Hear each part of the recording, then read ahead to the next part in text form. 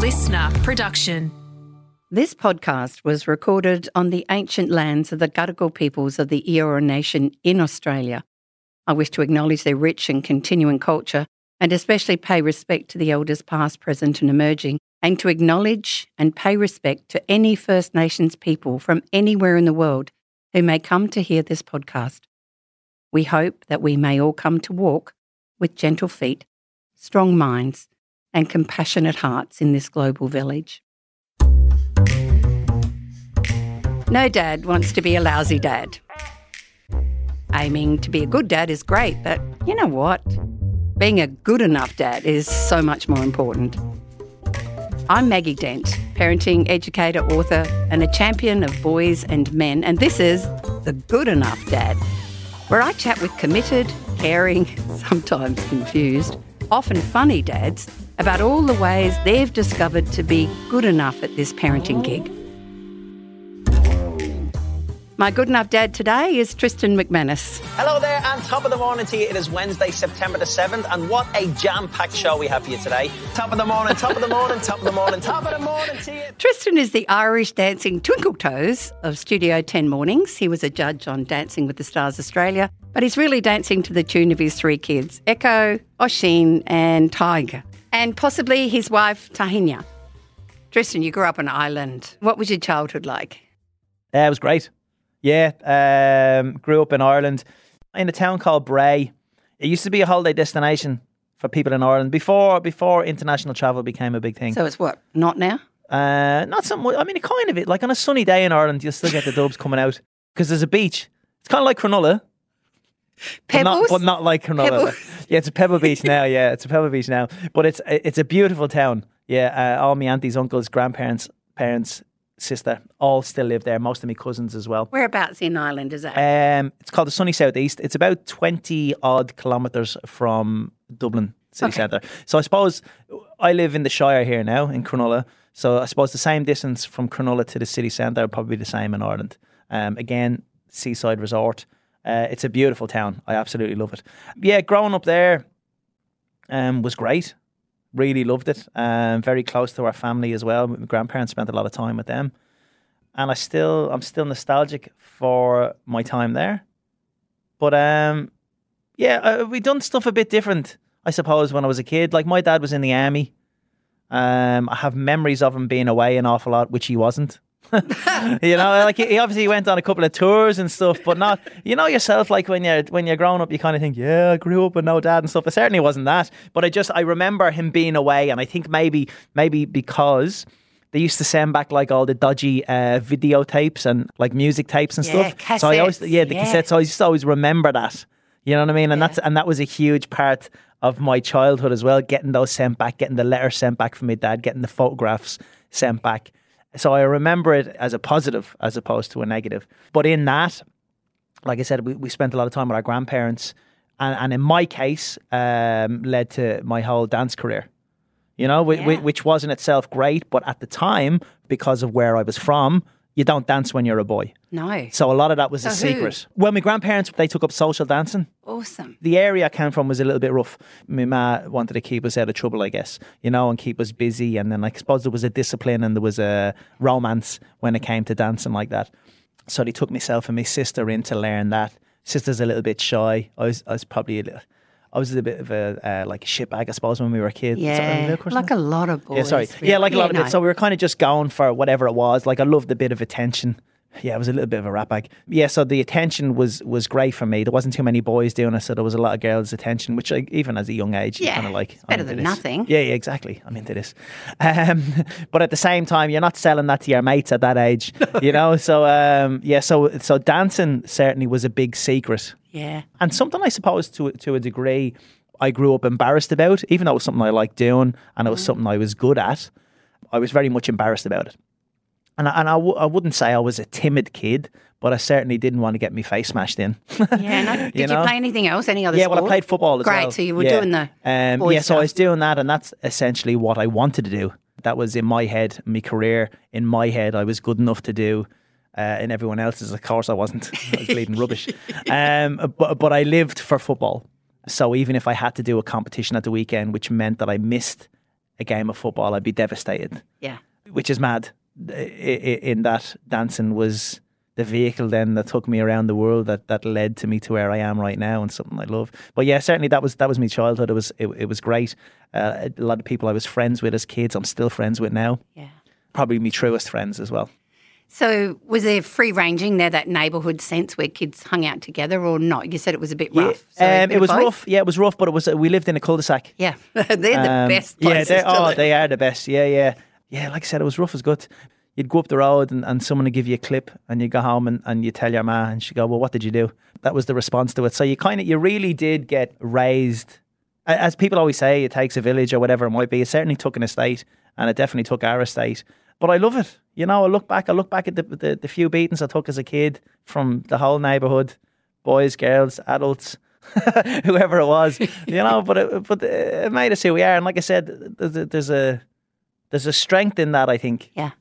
So what we kind of know, if we look back at traditional kinship communities, etc., children of multi-ages, of all genders, hung out together, usually within a blood-curdling scream of a significantly safe adult, but doing stuff that they wouldn't normally do if there was a parent hovering. And so the reason why that is actually how you raise kind of resilient, capable kids is because when the adult's not there, we're biologically wired as the older children to watch out for the younger ones.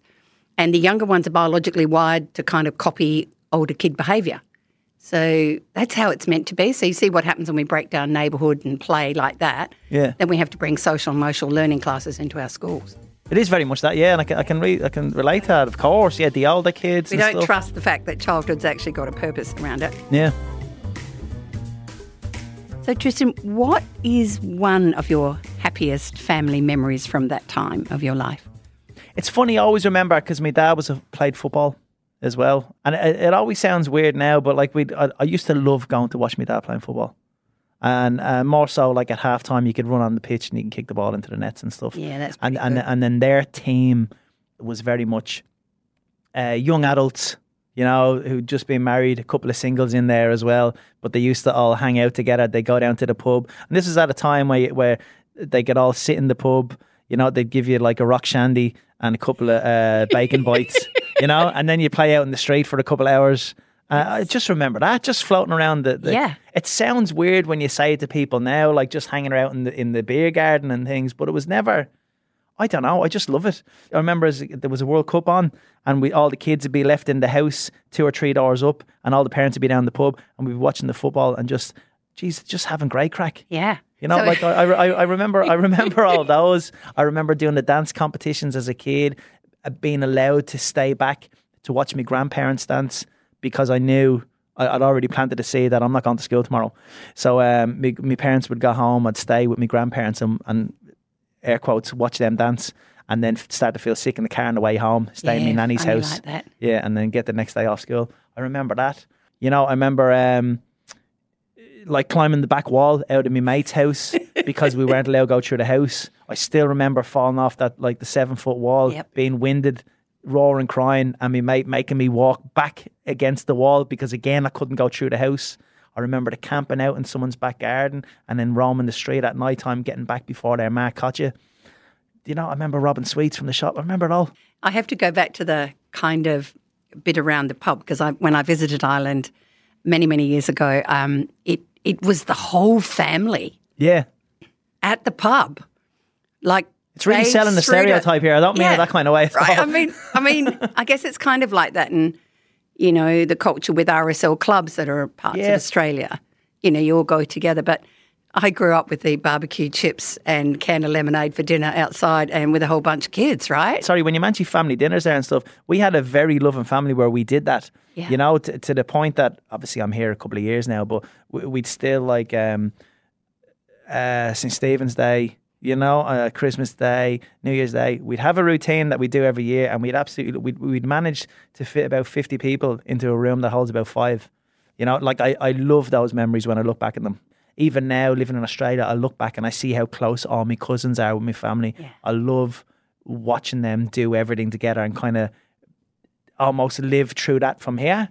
There's a lot of love in our family. That's all I remember as being a kid. That's huge. How were big emotions handled in your family that maybe wasn't quite so sparky and loving?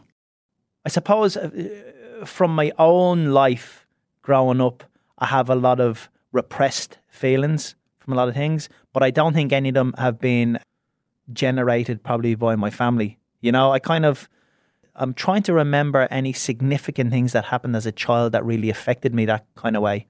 We're allowed to be sad. We're allowed to be vulnerable. Within my family, I was, yeah. Great. Maybe not so much within your community, Yeah. and maybe not on the street and stuff. And I'm sure that stuff happened in my family that was kept in-house.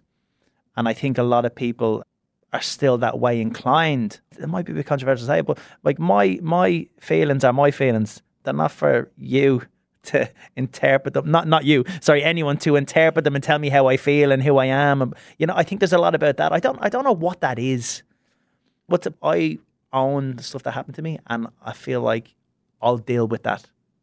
I don't know if it's an old family thing, if it's a dodgy family thing where you kind of go, look at whatever happens in this family, we'll keep it in here and then we'll deal with it. My experiences around death and dying were very much the Irish are very authentic and real about things like that. Like, you know, grieving was open and raw and real, but quite often within a family home, whether the body was brought home and left on the dining table and people came came into the home and I feel that actually was kind of a positive in terms of us helping to understand that sometimes in life we have times where it's hard and it's crap and we're allowed to have those feelings rather than shut them down, be stoic because you're a boy or a man. You're not supposed to feel them. I always remember it's our next door neighbour, younger at my age, was hit by a car when we were kids, and I always remember she passed. There was kids within our estate who died. I remember that. I'm very aware of people dying as I grew up. I was probably kept away from that. I remember one of my best friends dying, and I sat with the body for a couple of days in the house as well. The first one I remember was my grandfather's brother. I remember going to that. So I think we probably shied away from that, or we were kept away from that by our families. But yeah, that's something I've always kind of felt a little bit difficult to deal with, considering it was so prominent.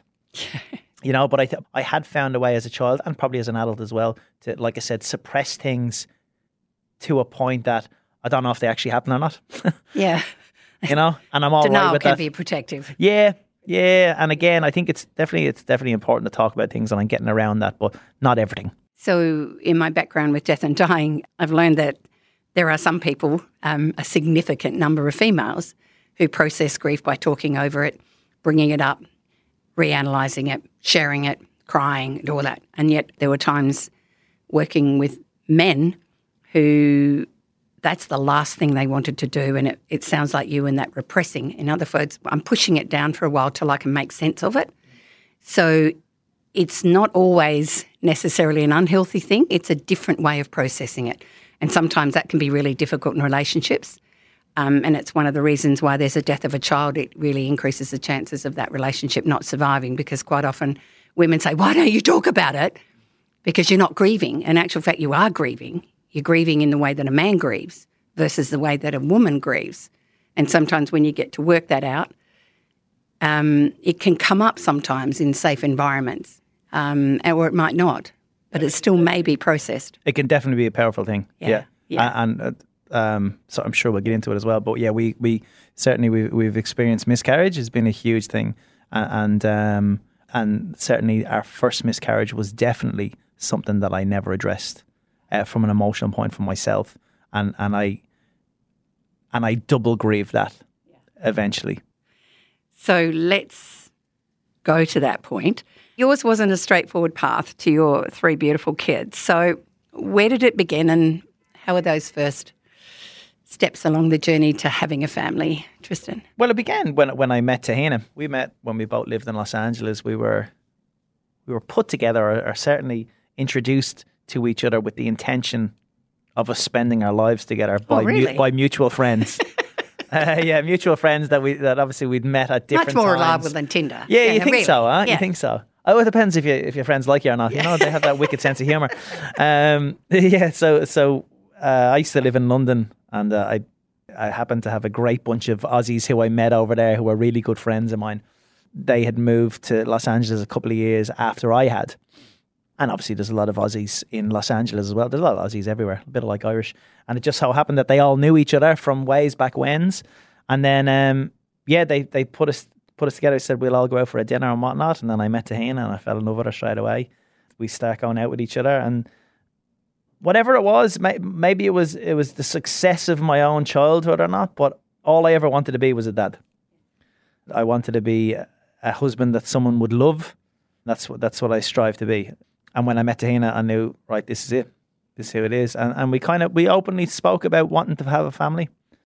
So good when you're on the same page. Yeah, I think so. Yeah, most definitely. Because we were very different at the time as well. I mean, Tahina was a bit more straight-laced. I was loose as, and kind of, yeah, but somehow it worked. Sometimes you just need someone else to fill your boxes kind of thing. It sounded weird, but you know what I mean. Yeah. So we were on the same page with that in terms of I had no problem after a few whiskies in me letting all my feelings come out. And sometimes I can say the right words, sometimes I can find them. Yeah. We spoke about a family and then we said, all right, let's get into it. How old were you when you decided, let's go, let's start it, let's build it now? I suppose, Jesus, I don't even know what age I am now. When was it? 2015. What would that make me?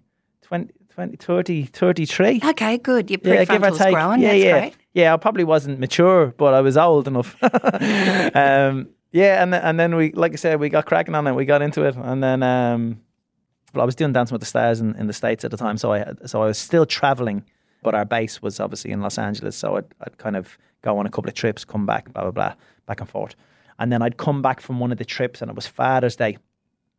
Tahina got me a Father's Day card. Now, just before that, like I told you, I was pretty loose before that, so I was always worried about, can I even look after myself, let alone anyone else? So what we did is we got a dog. Yeah. A little puppy, adopted a little puppy dog. And then it was probably a month or two after that, which was this Father's Day. So I was like, Tina's has to get me a Father's Day card, obviously, because of Pikey, the little dog. And then I opened it and said we were pregnant. And like I said, I was buzzing. I was over the moon. Yeah. It was great. We both were, and we were kind of in this love bubble. It was like we kind of fell in love again, And then, unfortunately, like every second of every day was then, how are you feeling now? How are you feeling now? And then Tahina started feeling a little bit rough. And again, we didn't know if that was maybe it's just part of the process. Your body's changing. How far in was that? How many this was only a couple of weeks in. Yeah. A couple of weeks in. It was probably... I'd probably be a bit vague on a lot of things, sorry, but I'd say it was probably maybe the 10 to 12 weeks. 12 weeks always stands out when people are pregnant. Then you kind of wait for 12 weeks and this and that, blah, blah, blah, whatever it is. I know it's kind of a real taboo subject as well. But then, Tahina started bleeding an awful lot.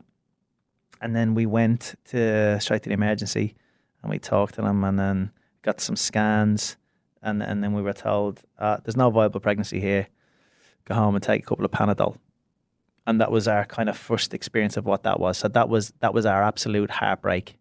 Yeah.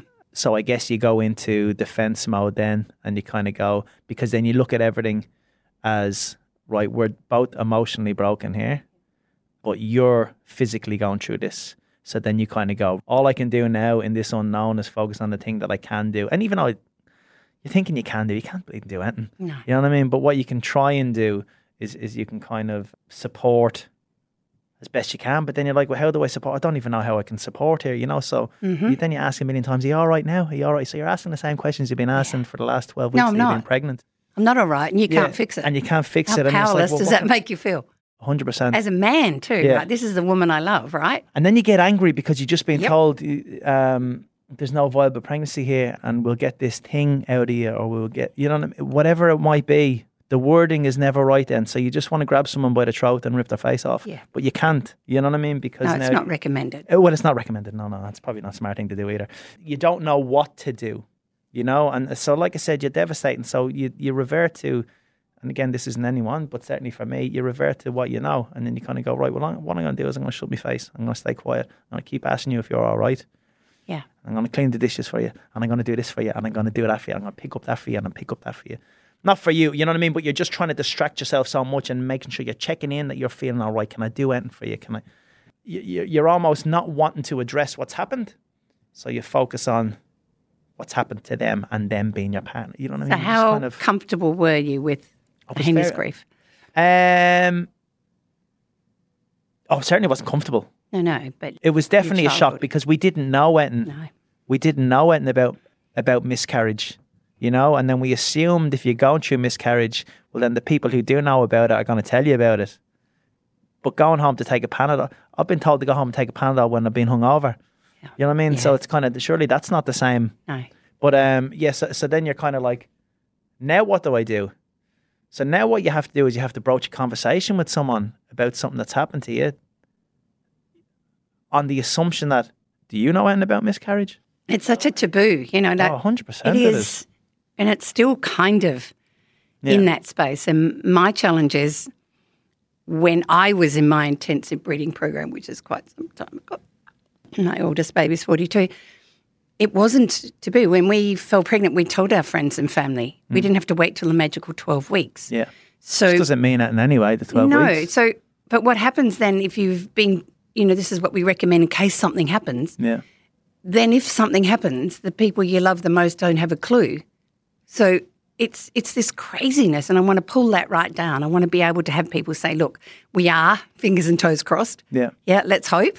And therefore, if something happens, because we've got women, you know, going back to work who have miscarried 2 or 3 days ago, and nobody knows. That's just outrageous. So thank you for speaking about it. But also, how long was it that you felt, should we have another go? Like, how long does it feel okay in that space? Well, to be honest with you, we never really thought about it as time. I mean, it's almost one of those, I suppose, in any sort of traumatic situation, is it? There's no time anymore, is there? Yep. There's just kind of, there's certainly not a time when you forget about it. No. There's certainly not a time when it's okay. And there's certainly not a time when the new chapter starts. It's just, you're not even addressing the first question that comes into your mind, which is, right, well, what did I do? What did I do wrong here? Or whose fault is this? Or it never was a whose fault is this, but something's to blame because you're not telling me that this happens to people. Unfortunately, it does. Exactly. And it's incredibly you common. Don't tell me that it happens to 1 in every 4, 1 in every 4, 75%, whatever it might be. Like, you're not told any of this stuff. There's just this undying guilt that you're carrying around. You don't know what you're guilty for. Yeah. You don't know what you feel guilty about. You're either guilty because you didn't address it, or you're guilty because you haven't been told that what you did, like maybe it was that one cigarette I had when I was 12, or whatever it might. You just don't know what it is. Maybe, and then you're, certainly from Tina's point of view, it's like, well, you probably ate this, didn't you? Or you probably smashed a couple of days too much. You probably drank these. Whatever it is. Major loss. We often do. What if? Don't we? We need something to be able to put a tick on to say, right, well, that's what that was.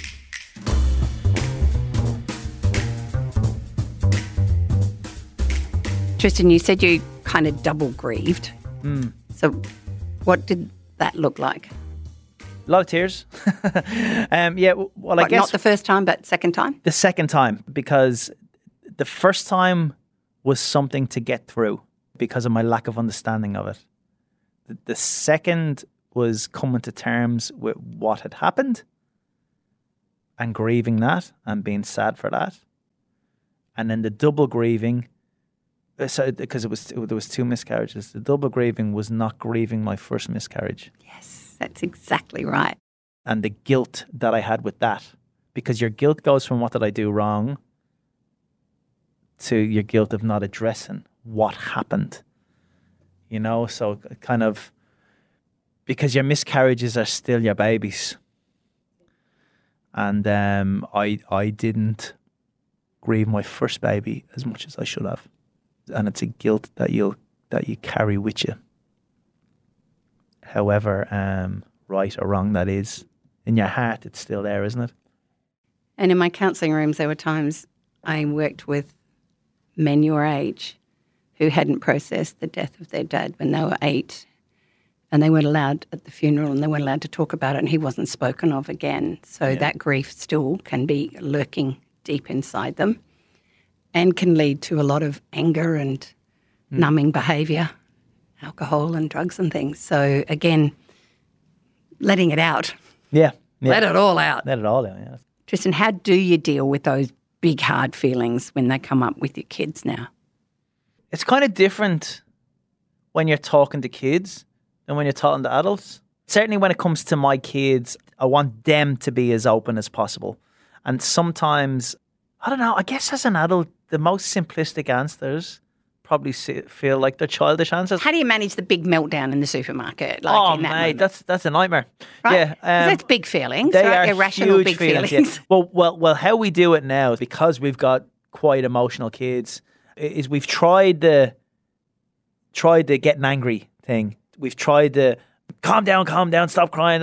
Tried all that. None of that works. None of that works with our kids. What we do right now is with our kids, we give them a bit of time, try and get a little bit more of that out. Because you don't know how long they're going to last. Let the glitter jar shake up. That's it. Settle. Like our kids get to the point where a few times, they've worked themselves up so much, they spew their guts. Now we just try and be a bit more patient with them, try and ask them, what are you feeling? Because we're assuming that the only reason they're melting down like that is because they don't know how to explain what they're feeling. So we try and ask them. If that's not working, well then we pick them up and we try and hold them. Mm-hmm. And we kind of cradle them for as long as they need.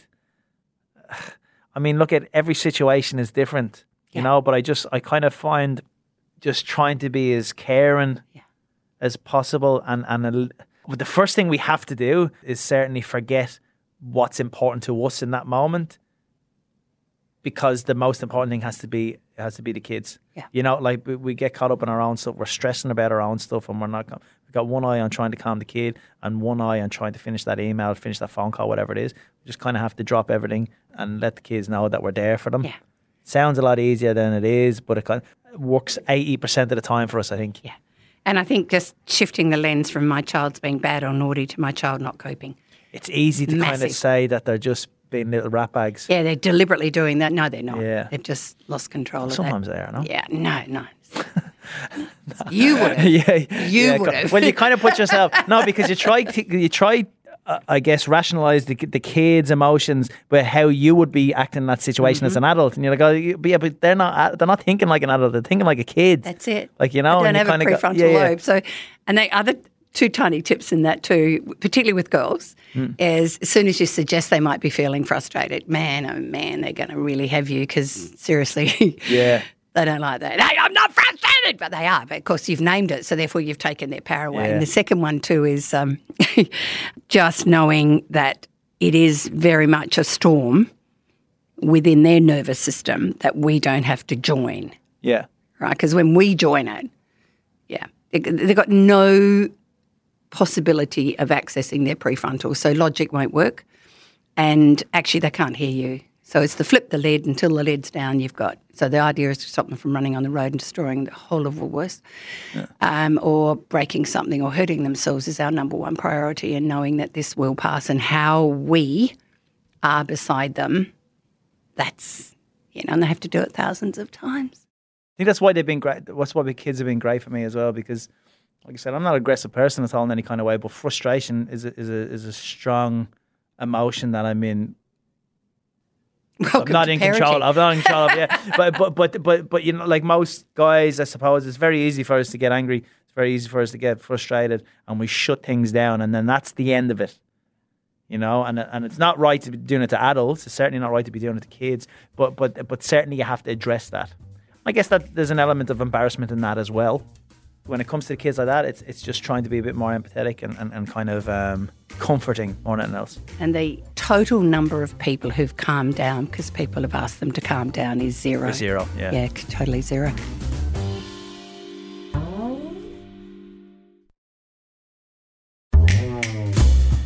When Tahina fell pregnant with Echo, were you kind of able to relax throughout that pregnancy? How did you feel going into it?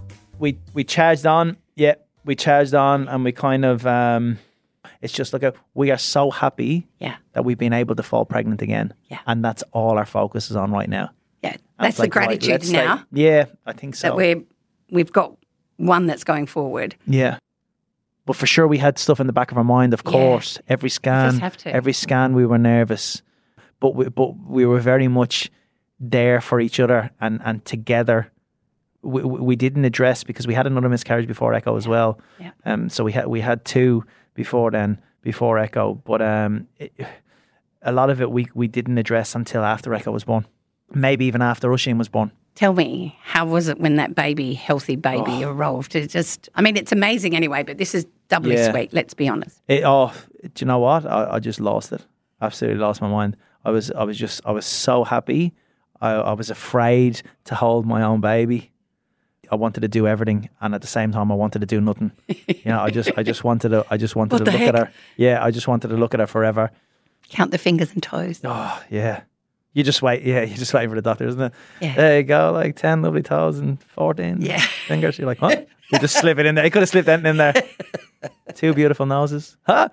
But it was just, I don't know. It certainly, it wasn't even relief. It wasn't celebrate. It was just 100% in the moment of, this is our baby. This was everything we ever wanted, and it was kind of, and most importantly, it was a roaring, crying, healthy baby. Yeah. So did miscarriage turn up again on your journey? Yes. Yeah, it came up again. Because again, funny, with miscarriage again, it's like kind of go, right, with miscarriage, we've done that part. Yeah. We're over that now. Was it any easier? No, it wasn't. The thing is, we had the conversation and we were like, right, so, and again, this sounds weird. We've had the miscarriages. Now we've had a baby. So we're back on track. What ended up happening was we had another miscarriage after Echo. And then Tahina, just through herself, started documenting what was going on. And it was more so a case of going from Tahina. She was like, right, well, still don't know what's going on here. And I can't find this information anywhere.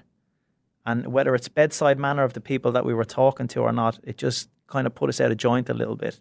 Like, surely there's people going through this. And surely there's people who are not as lucky as we are, whether we decide to use it or not, to have people around who they actually can at least try and reach out to someone. What support did you get? Where did you find it? Well, like I said, I didn't address it, so I didn't find it anywhere. Thanks for your honesty. Yeah. But this was the thing, because again, like I said, when Tahina started documenting, I was like, look, I'll support you. You know what I mean? I feel very uncomfortable about this because the way I looked at it was, the reason that Tahina wanted to do it was for herself, of course, but it was to reach out to help people as well and to give people a platform. I didn't know what my feelings meant. I didn't know what my thoughts meant. And I was scared of giving an opinion that might make things harder for people. Like, I didn't want to be a voice of something that I didn't understand. There's a huge responsibility in it. And certainly when it came to Tahina being pregnant, in my head it was like, and it was selfish, I get it, but I was like, I don't need you and I don't want you to be under this pressure and this stress of trying to explain and help people when you're going through something.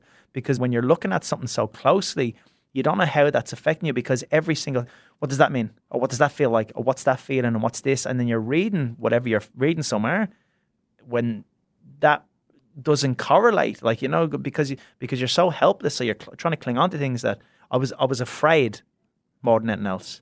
And I was afraid of being afraid.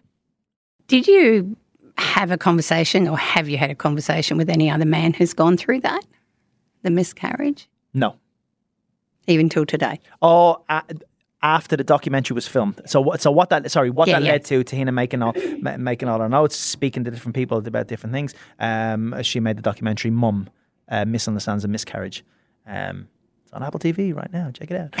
It was one of those ones. And again, we kind of talked to different families who had gone through different things, because again, miscarriage is not an experience that you all relate to. Everyone's experience is different.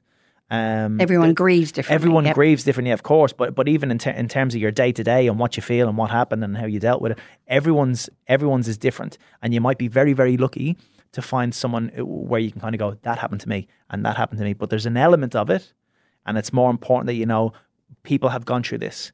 And you know what? If you look close enough, someone's gonna felt something that you need to hear. Yes. So there has been that. Yeah, so I've talked to people in that, and since it's been released, since people have watched it, for sure they've reached out. But like I said, it was more the kind of, I didn't want to be the voice to anyone, not even in private, certainly not in public. So it was something I didn't quite understand the power that the platform would have at the beginning. And more importantly, I was, like I said, I was afraid to take part in it because I didn't know how to deal with it. And repeated loss is another thing. Yeah. You grieve 1, 2, 3, like that merges together, and it doesn't make any more sense then, does it? No. There's an element of things happen in your life, and I don't know where that's come from in my head, but shit happens, and then shit happens to everyone, and it's how you deal with it. Yeah. You know, and it's so selfish and cold to think of it that way. That shit happens, and you know what? That miscarriage, that was just shit that happens. Yeah. Because it's not. It's so much more than that. It does, but it's what we do, not only us that's amongst it all. And that's one of the things we know about true resilience is that we're not resilient on our own. Yeah. We're more resilient when we have people around us who care for us when that happens. Yeah. It doesn't matter whether it's, cancer or it's this or that. And that allowing others to share that journey with us, which obviously wasn't easy for you to start with. Yeah. Do you think if shit happens now, not a miscarriage, but something else, that you're more likely to be able to open up? Yeah, I think so. I think so you're a better man? Most definitely. Yeah. I think as I'm struggling to find the words, I was about to say I'm a better communicator. No. I was like, it definitely helped me. It definitely helped my heart. It definitely helped my head. I'm for sure it helped our relationship. It's not for me about, hey, 12 guys, let's all get in this room and cry about stuff that we feel sad about and we'll feel like better men. But there's certainly a part about it where I can see the strength in speaking about my emotions, which I didn't before. Yeah. I'm not as afraid of my feelings as I used to be. Granted, I still don't fully understand them all. And I think there's that place that we grow as humans through the experiences we have. And, the big experiences are not what we want, but they can actually give us that unexpected gift later that we may be more attuned, aware, wise, and could possibly just offer someone that word of comfort. Yeah, I think it's a good way to being a better dad. Yeah, oh, definitely. Well, because it opens everything up. Like I said, I'm very aware that everything I'm talking about is very singular. And I wouldn't have been able to express those things or be how I am right now if my partner, Tahina, wasn't as resilient and as strong as she is. It's that, isn't it? Sometimes you can have it all around you. You just don't know because your eyes are closed.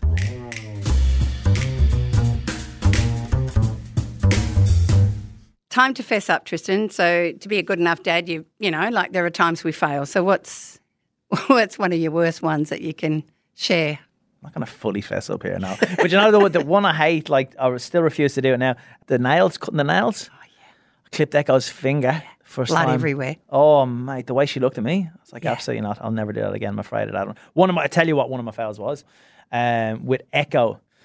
Like with your kids, when you get younger kids, then you think the older kids are grown-ups when they're only still 4 years old. And you're trying to lodge these morals into them, and this is what's right, this is what's wrong, and you forget that they're too young to process that whole thing. But Echo asked if she could join a football team, like a soccer team. I was like, absolutely you can. 100%. I was like, this is the best. This is about to happen. She's going to play football. I was like, and I'll be the manager. It's going to be amazing. So she came on the team. And then the first year we kind of had like a different parent every week to take it. And it came to my week and I was like, here we go time. If there was 7 of them on the team, you start with 5. And whatever way they were sitting down, I went, right, 1, 2, 3. And then I skipped over Echo. I went 4, 5. Right, you guys start. You can come on in a minute. Because in my head, I was like, favoritism. You can't be doing that. Like, you know what I mean? I don't know. I thought I got real funny about it. I was just like, I don't want to be favoritism. So they played, blah, blah, blah. Echo full had the shits with me during the game. Put her on. Like, everyone was coming on every 10 minutes, just substituting them on, or 5 minutes, or whatever it was anyway. But I thought it was fair. Didn't put her on first. Just didn't put her on first. I said, no, this is the way we're going to go with it. And I'm giving her little instructions during the game. She's not looking at me. I was like, oh, maybe she's just focused because she's a little gurrier. And it was great. Oh, she was so pissed. Yeah, but she had so much fight in her. She was grabbing jerseys to run past people and stuff. I was like, yeah, get in there. And I'm screaming there, going, go straight through the middle of them. I still do it. Go straight through them. Don't be afraid of the big kids, blah, blah, blah. that was it. And then the end of the game came. I can't remember what the score was, whatever it was. But you're handing out. They had like McDonald's vouchers for player of the game. Player of the game had 2 of them. 1 to you and 1 to you. Blah blah blah. So she's looking at me. I can see the lip going. And then she's still not talking to me. Got in the car on the way back, and she goes, "You skipped over me." I'd forgot about it at this stage. I was like, "What do you mean?" She goes, "You said 1, 2, 3," and then jumped over me. But I was like, "Yeah," but I tried to explain it to her. And she goes, "And then you didn't give me the player of the game." I was like, "Nah, look at when your daddy's there." I said, "It's not nice to kind of do that. We won't be showing that." I said, "It's only right that we do it this way." I'd say about 4 months down the line, someone else done it, and then they gave their daughter the player of the game. And as soon as he handed it over to her, her eyes darted to me, and I knew exactly. 4 months earlier, exactly it came into my head. I was like, "Oh no, I'm in big trouble here." And she brought the conversation up in the car. That was a huge fail. She goes, "I never want you to be my coach ever again." Deep, those and, girls. Oh, it absolutely killed me. That was a huge fail. Now, granted, 2 weeks ago, she asked if I could be a coach again, which is awesome. That's great. So we're back on track, but it only took, 6 years? So I'm going to let you know that she's never going to forget it. I know. Never. I know. Because girls don't, right? And also when there's an emotional thing, yeah. Do you know what's great about Echo, though? This is a win. So that failed straight into a win. Echo has no problem telling me exactly how she feels about stuff. Yeah. She's so bullheaded. So good. She's so determined, and she's so confident within herself. She'll question absolutely everything that I say to her, and I love that about her. And the big gift you're giving her is I'm going to listen. Yeah. I'm not going to shut her down. I'm going to listen, because that's the whole thing that helps that relationship. We know is so important between dads and daughters.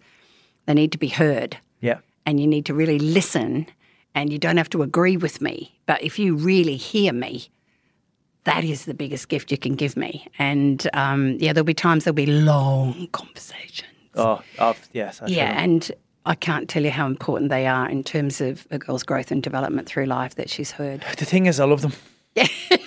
I love the conversation. There's nothing. Oh, it's the best. You know what? She's like, they're so deep from can you about just come in and 6, sit down 7, here with and me? 8. I was like, 100%, mate. She's like, "Do you want to hear me sing this song?" I was like, "You better believe it, sunshine." Yeah, and she writes her own songs now. Some of them are rubbish, but at the same time, the fact is, she writes these for days. She's very thoughtful in terms of how she speaks to you. She understands what makes people feel good. And more importantly, she understands how important being kind is. And she also understands how important it is to speak earnestly and honestly to people and not to appease people. Great. No people pleasing. Or little bit. And I was like, "Yeah, but everyone else except for me." I said, "Whatever I do, you go, yeah." And then no one else. And then you laugh and she knows you're kidding. Yeah. What do you reckon is your biggest fear as you're raising these beautiful kids? I mean, I suppose it's the same as everyone. It's you're so busy trying to teach and tell them things that you don't realize what you're doing at the same time. How I deal with stress is very different now. And I'm afraid of sometimes those minimal times, granted, when I might lose my rag. If they're around it, how they process it.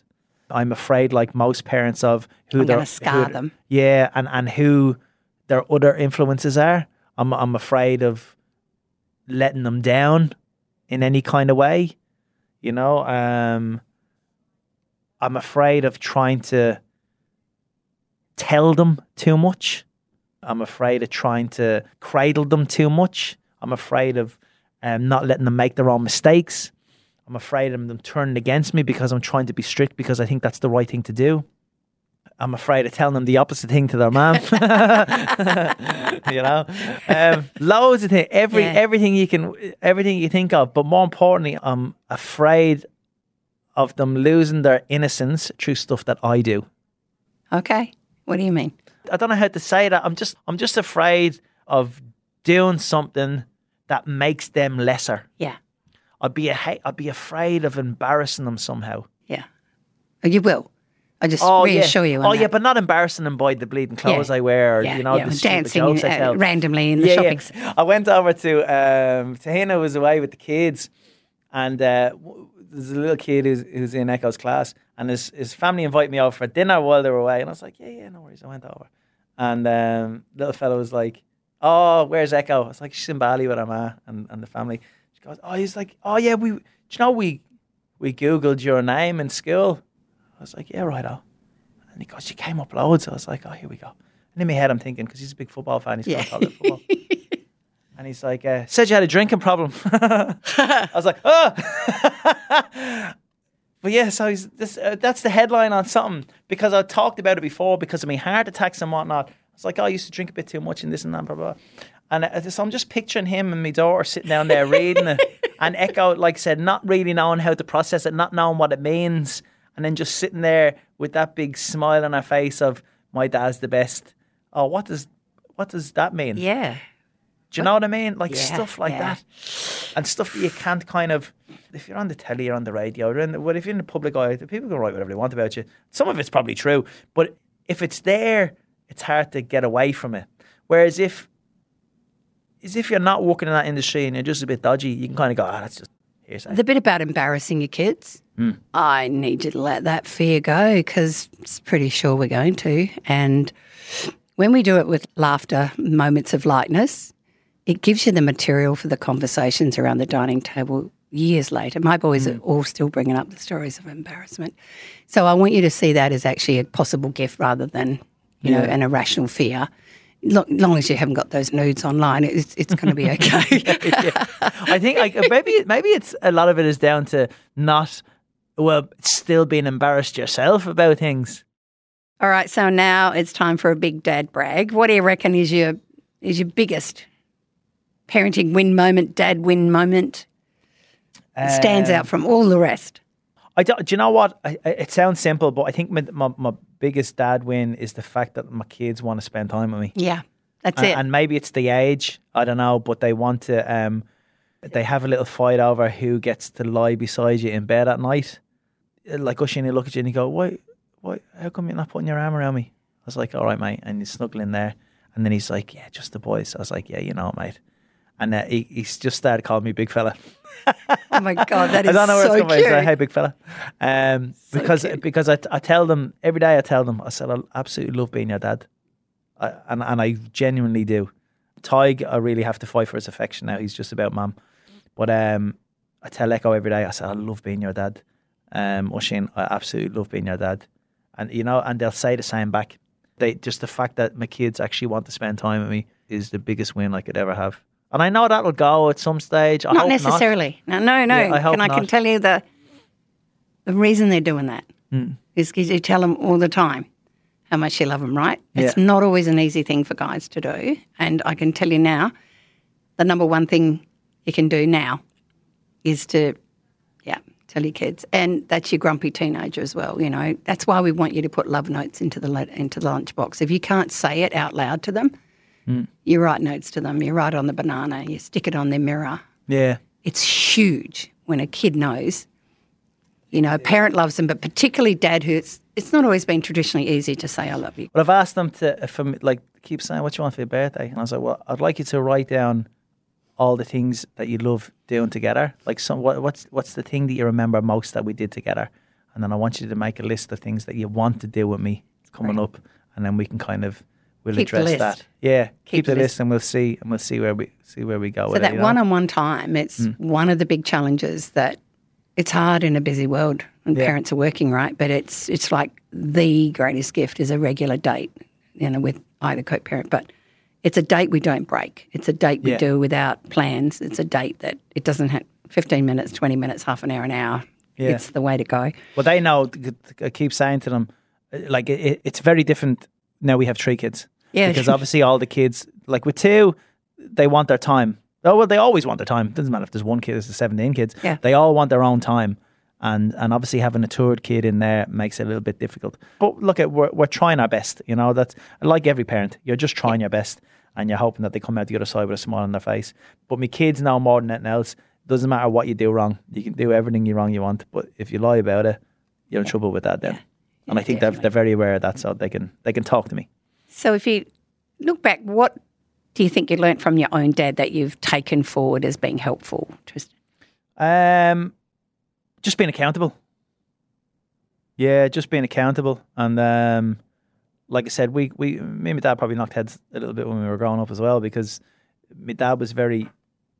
I want to say strict. Mate. Yeah, come on. strict in the terms rules. of yeah, exactly, yeah. But it was more so like he goes, look, this is what I'm going to set you up for, you know, and I don't think you appreciate that when you're growing up so much. Like I had no interest in skill growing up. I just wanted to talk to people. You know what I mean? I wanted to cause a bit of havoc, and then I wanted to kind of have a bit of crack with people, and then go home, you know. And I used to get killed for that all the time. He's always talking, guys. He's not paying attention. He should stop dancing. He should do this, blah, blah, blah. Focus here, focus there, focus there. So obviously my dad, his role in that was, right, maths, hammer into him. Like, you know, I still remember roaring crying trying to do maths homework. And my dad going, what are you doing? You know what I mean? But now I'm good at maths. Do you know what I mean? And maths is what I need now. So kind of, again, the amount of times that I got like suspended in school, detention in school, thrown out of school, you know, like all this stuff, it all kind of, I don't know, I needed that because I was feral as a kid in the nicest possible way. Like people will look at me and they go, what you mean? You are nothing compared to the kids that you grew up with in terms of your behaviour. Like, you know what I mean? But at the same time, I was still asked to leave school. Yeah. You know, like all these different things. Like, so it's you're just a bit of a rat bag. Discipline. We still need. Yeah, we need to be encouraging. We need to be encouraged. You know what? No, yes, we do. We need to be encouraged. But we need to be disciplined. Yeah. And we need to be accountable, because you can be encouraged, but you're not going to be encouraging someone who's just being a rat bag because they don't understand. Like, you know what I mean? There's an element of that, and this whole thing, boys will be boys. Yeah, boys will be boys, but arseholes will be arseholes as well. You know, so there doesn't have to be an arsehole. Exactly. There has to be a balance there somewhere. You do know, I just think the system doesn't meet the core needs of 100%. Our boys, right? Until we change the system that makes it, boys can learn 100% massively, but we've got a system that isn't. It's actually suited for girls. What from your dad have you chosen not to bring forward as a dad? To be honest with you, I'm probably lucky enough that I haven't had to address that. Great. Yeah, I don't think so. Like I said, I think the view of my dad in the majority of people's eyes rings true. My dad has always been dependable to people. Yeah. He lost his dad very early. He was the oldest son. He went off to the army. He was successful and stuff. He has his own business. He's always worked hard. He's always been honest. I think if you asked 95% of people who know my dad will tell you who he is, and the other 5% are dickheads anyway. Yeah, that's right. There was an element of when I was a kid with this whole dancing thing that I was embarrassed about it. Like I said, first off, when people find out about it, there was an element where I was embarrassed to dance in front of my dad as well. And again, not from the way he behaved or anything. He was always proud of me, always pushed me forward to do it. But there was an element where I kind of thought, I don't know how this kind of sits. Like, you know what I mean? So there might have been a little bit of hesitation in that. But he didn't stop you doing it. No, he never did. He never did. I remember one time when I was an adult at a wedding or something, and I don't even know how this came up, but I probably had a few drinks with me. I said it to my dad, I always thought you thought I was a dickhead of some sort, or, you know, I legitimately don't know why I even said that sentence, but it was something that I had in my head. And he goes, no, what are you talking about? I was like, yeah, right on. Maybe I am, but just for a different reason. So interesting. Yeah, I've never had to address anything from my dad and kind of go, nah, that's not me. Because there's one thing that Steve Biddulph talks about in not only his books and his talks, that he says, you know, be really good if you let your dad off the hook, that, you know, they fathered with what they knew and that. And so he talks about a guy who rings his dad just to kind of thank him, and he gets on the phone and Dad answers the phone and he goes, oh, I'll get your mother. And he says, no, Dad, I want to talk to you. And he says, I haven't really thanked you for being the good dad and taking me to sport and doing these things for me over the years. I'm sorry I haven't thanked you, but thanks, Dad. And his dad pauses and there's quiet on the phone. Then he says, have you been drinking? No. Do you know that same moment, isn't it? And I love it that Steve says, have that conversation with your dad, because the way that you think your dad thinks of you might be very, very different. And he's probably been just as frightened of buggering up as you have. It's a different way of kind of viewing your hero, I suppose, isn't it? Totally. Being your first hero, and then you kind of... That's it. You think you're too old to have heroes then.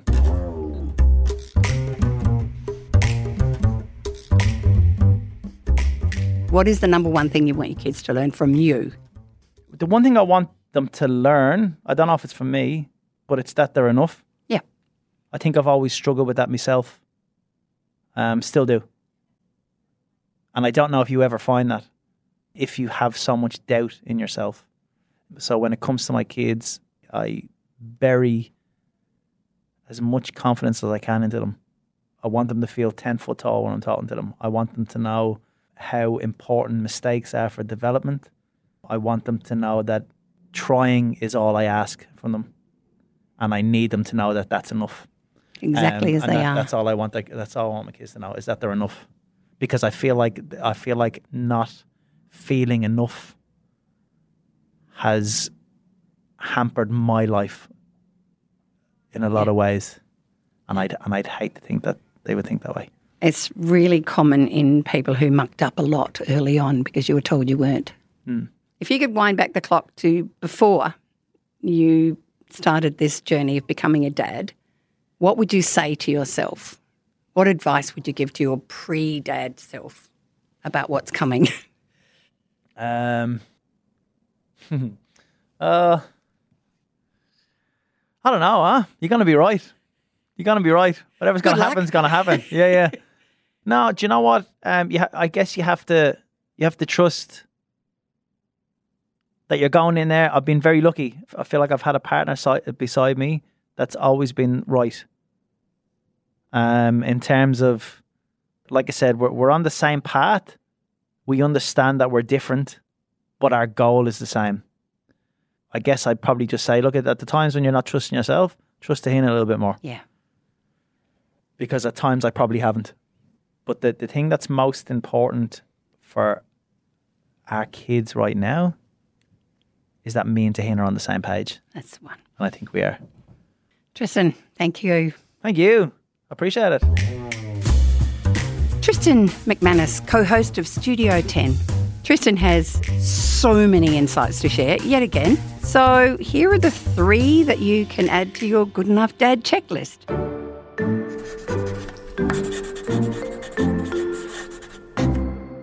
Number 1, you don't always have to talk about your grief, but also know that you're not alone in your grief if you experience it in your family. However, when you do speak about your grief, it can help you process your feelings whenever you're ready, just not 25 years later. Secondly, all children, however, especially our girls, need to be heard, need to be listened, need to be accepted when they come to talk with us. Oh, number 3, telling your kids you love them. Absolutely. Writing notes, reminding them, even especially after they haven't been your most wonderful child in the moment, makes an enormous difference in children's lives. So remember, if you can't say it, write it often. Tell your kids you love them. I'm Maggie Dent, and this is the Good Enough Dad. Follow us on the Listener app or wherever you get your podcasts.